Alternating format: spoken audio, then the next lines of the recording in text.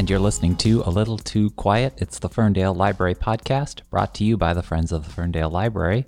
My name is Jeff Milo, and joining us on the podcast today is author Jonathan Evison, New York Times bestselling author of such books as Lawn Boy, The Revised Fundamentals of Caregiving, This Is Your Life, Harriet Chance, and West of Here.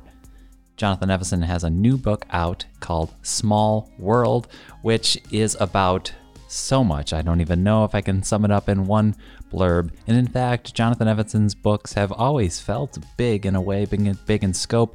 The reviews that usually come in have those words like big and sprawling or epic, but what they really are is an opportunity, I think, for readers to enter into their own meditation of where they are in their life, where have they been, what is their past, what is their family's past history, and then the questions kind of ripple out from there. Where are we going? Where have we been? What is America's history? What does all this mean? And how are we all connected? And what is the importance of retaining that sense of connection? And Small World does that. It is a book where the characters are connecting in the most intriguing and meaningful ways. It starts off with a train that is headed west in the relatively present day of 2019. And the book, throughout its chapters, explores the lives of the ancestors of many of the passengers on board.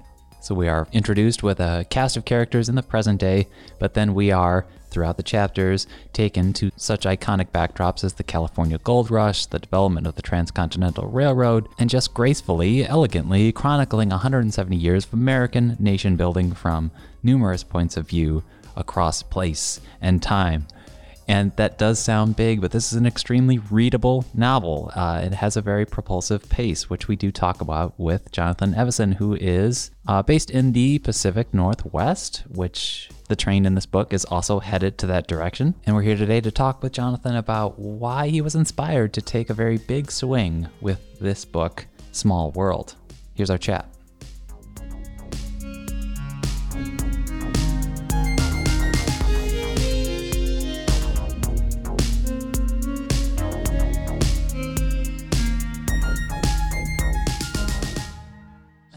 Characters, it covers 170 years. It's hard to find your talking points into those circumstances.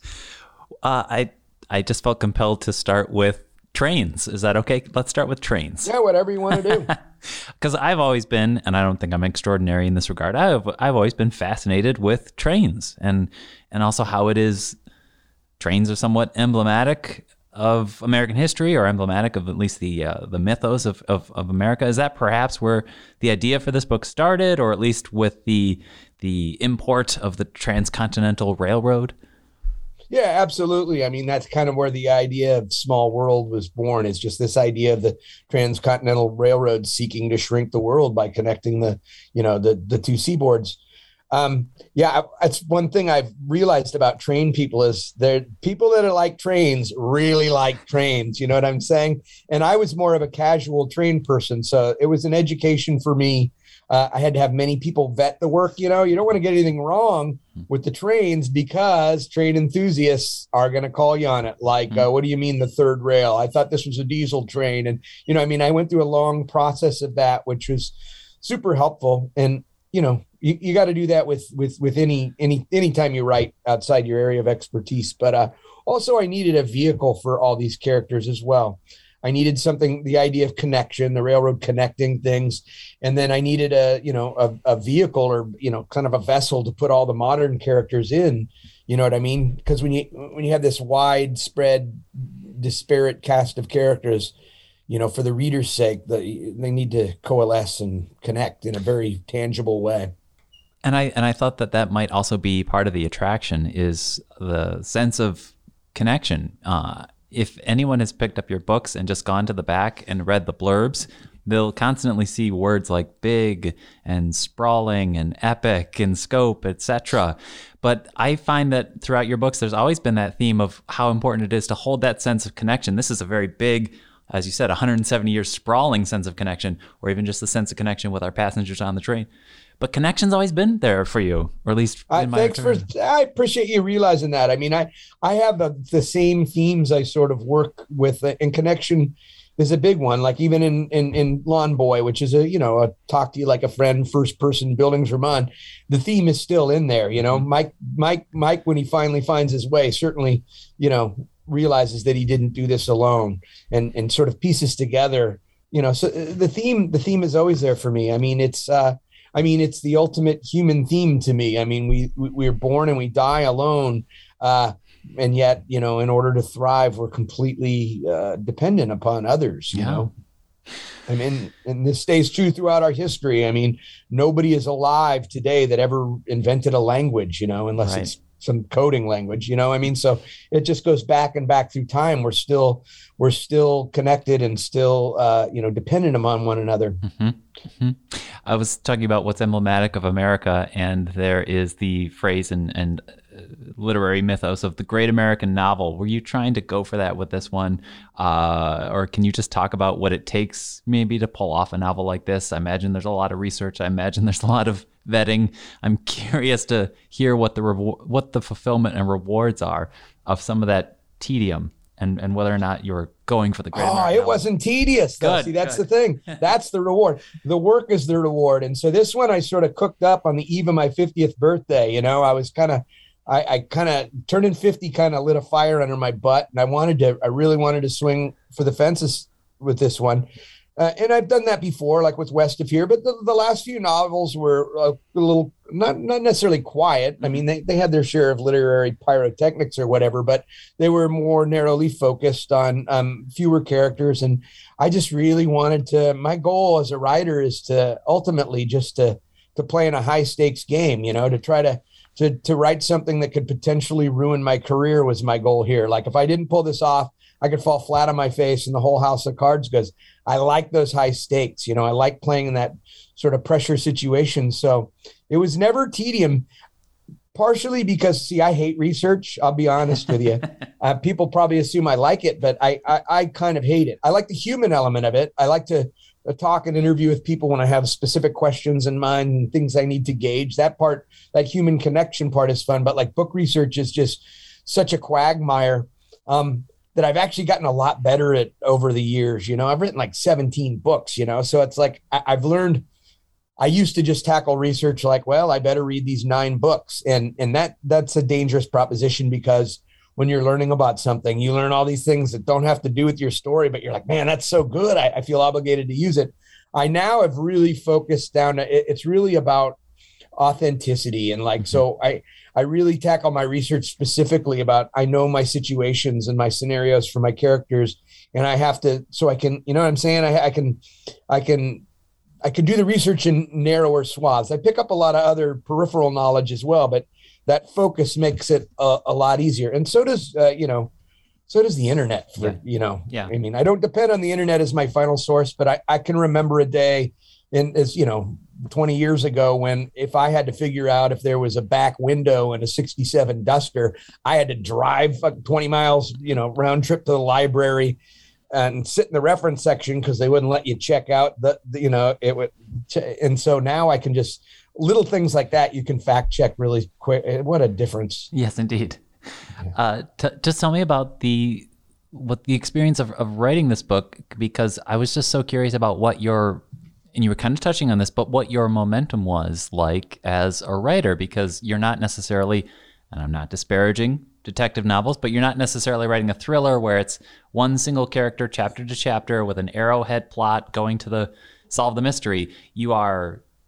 It's 2019 Chicago, and then it's 1851 on the railroad, and then it's a completely different character. The shifts going on here. What was it like to keep that momentum and to, I guess, get into the headspace of so many different people in so many different timelines? Yeah. Well, first I'll say that at its root, it really is still Aristotelian dramatics. It really is an arrowhead. It's just a really big arrowhead. And so when a character like this, where you're doing a novel where you're juggling all these characters and stuff, and everybody has their own individual line, it becomes less of a pop song and more of an orchestral piece. Symphony. You can't have everybody's line sort of, everybody can't go up and down. You can't reverse the emotional charges with each character simultaneously, or the book becomes repetitive, or it doesn't have that emotional swelling you need. So you have to figure out the way to, you're still going for that arc that you would in the thriller or but you're having to find a way to orchestrate it with all these personalities and all these lines. And it's just a matter of stepping back and really it comes down to connective tissue and themes and figuring out how to make the themes and the connections more central import than the individual characters. Really, like there's the micro level and the macro level of this. And really it just starts with thinking like the reader, I think, for me, like just being very aware of the information I'm giving the reader and knowing what buttons I want to push and what experience I'm trying to give the reader. And that makes such a huge difference in terms of conceiving of the thing, because like as a reader, I know that I love convergences and connections. I love making connections as a reader and having those aha moments, because ultimately it's a dance between the reader and the writer, where the reader's doing everything I'm doing backwards and heels. And so, I mean, that's really what I've learned as a writer, just in general, to get better at this thing after so many dang books, is that really you just always think about the end user, the reader, who's just really just me at the other end, Right. But it's very easy to be authorial about these things.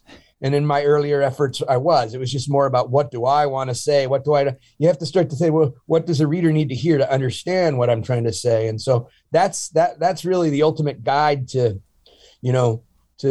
pulling something this big off, I think, is just to think of it from the reader. Am I giving the reader too much here? Is the reader going to make this connection? Is the reader going to make that connection? Are they seeing the bigger picture? Am I allowing them to step back and see that these aren't all these disparate vignettes, that they are all tied together? And it is an interesting experience and exercise to be a reader in this book, because I found myself, every time we had a jump back in time, I felt as though I was still a reader. I guess I was projecting myself across the astral plane. I felt like I was sitting in the train of 2019 constantly, but I was seeing, I don't know, visions of the past. So where I felt temporally was very interesting as a reader, because I was I was always conscious of that connection to the present, no matter how far you took us back. And we have to get to know these characters rather quickly in these kind of vignettes that we check in with them. And I think that the dialogue really helped me kind of get to know this person. I think that you're, even from page 1 through 2, you kind of get to know this guy just based on how he interacts with people. So the dialogue was a win, for sure. Good. And some of the characters, it was almost sort of necessary to make them sort of archetypal, so that the reader already felt a little sense of familiarity. You know what I mean? These are American archetypes, runaway slaves, coal miners, they're things that allowed the reader to have some familiarity with, so that it wasn't so, obscure, you know what I mean? So they could already feel sort of comfortable, and that allowed me to develop a more of an intimacy. To me, it's really just an intimate novel. It's very big in scope, but really it's like all my books, it's just really about character at the end of the day, and how I can sublimate the themes within the characters, and rather than having the characters, be my play actors to paint the theme I want. I let the characters lead me to a certain extent. There's a line that has stuck out to me, and it's probably within the first 50 pages. And I think that it's spoken from a parent to a child, and the parent says, "It's all about the journey." And I've been hearing several artists use a variation of that phrase as kind of a mantra of staving off disenchantment or maintaining motivation. It is kind of a powerful statement, and it feels kind of clean. But, all these characters, no matter what timeline they are in, are experiencing hardship or frustration or burnout or existentialism or ennui or uncertainty. So it really is not, it doesn't feel as clean cut as someone simply telling you, don't worry, it's all about the journey. But life kind of is. And that's what really got me about this book. And I can't really articulate it, how we want it to be easy, but it really isn't. And I think that this cast really drove that home for me. I don't have a question there, but I'm just throwing that at you. Yeah, well, I can glean the question there, actually. Yeah. Well, for me, that's almost like a little Easter egg for me. There's a couple of them in the book where Nora talks about how a novel is like a little small world in itself, and the escape of these are writing this book for me was all about the journey, and it always is. It's not. I trust in the process, that's why I'm never afraid of the work. There were 7 characters, I think, in this book that are gone, 200 pages just gone from the book, but none of that work was wasted. It's just at a certain point, I realized that these characters couldn't coalesce. I needed to create that convergence, and it was harder, say, to get these characters on the modern day train, in a way that wasn't herky jerky or whatever. But it's always about trusting the process for me, and it is about the journey. Writing a book is the goal for me is to become a more expansive person at the end of it, which is why I try to write outside my personal, purview of my experience so often, is because I want to experience this other. I have maybe 80 years on this planet, but I want to experience as close as possible. I want to accrue actual experience that's outside the purview of my personal experience. So it's all about I was never really stressed with how I'm going to pull this off, or I just trusted the process. I just knew that my characters would lead me there. I mean, I needed to have certain guidelines, like we started with here, trains that allowed me to, explore nation building on an east to west, continuum, and then to have this journey with these people whose lives are all about to change, to have them all in this one vehicle, moving, so there are certain guidelines like that really help me, as long as I have that, again, that's part of the process. I know that as long as I give myself the tools and the opportunities, the characters will lead me there, or just hard work will lead me there. It's never tedious, though. I love the work. I really do. I'm so grateful. Look, man, I've cleaned septic tanks. I've sorted rotten tomatoes for the United Grocers. I've telemarketed sunglasses. I've been a caregiver, a landscaper, a bartender. And whenever I hear people talk about how hard it is to write a novel, I'm like, man, you've never sorted rotten tomatoes in a 108-degree warehouse. I mean, it's a pleasure and an honor and an entitlement, if anything. And to be able to make my living off it is just that's the cherry on top. It's not why I do it. It's never was. It's just the work itself, and I'm so grateful for it. Jonathan, we're grateful to be able to talk to you. It was a pleasure and an honor, and we really enjoyed this book. So thanks for your time, sir. Thanks, Jeff. Very, very much appreciated. Take care.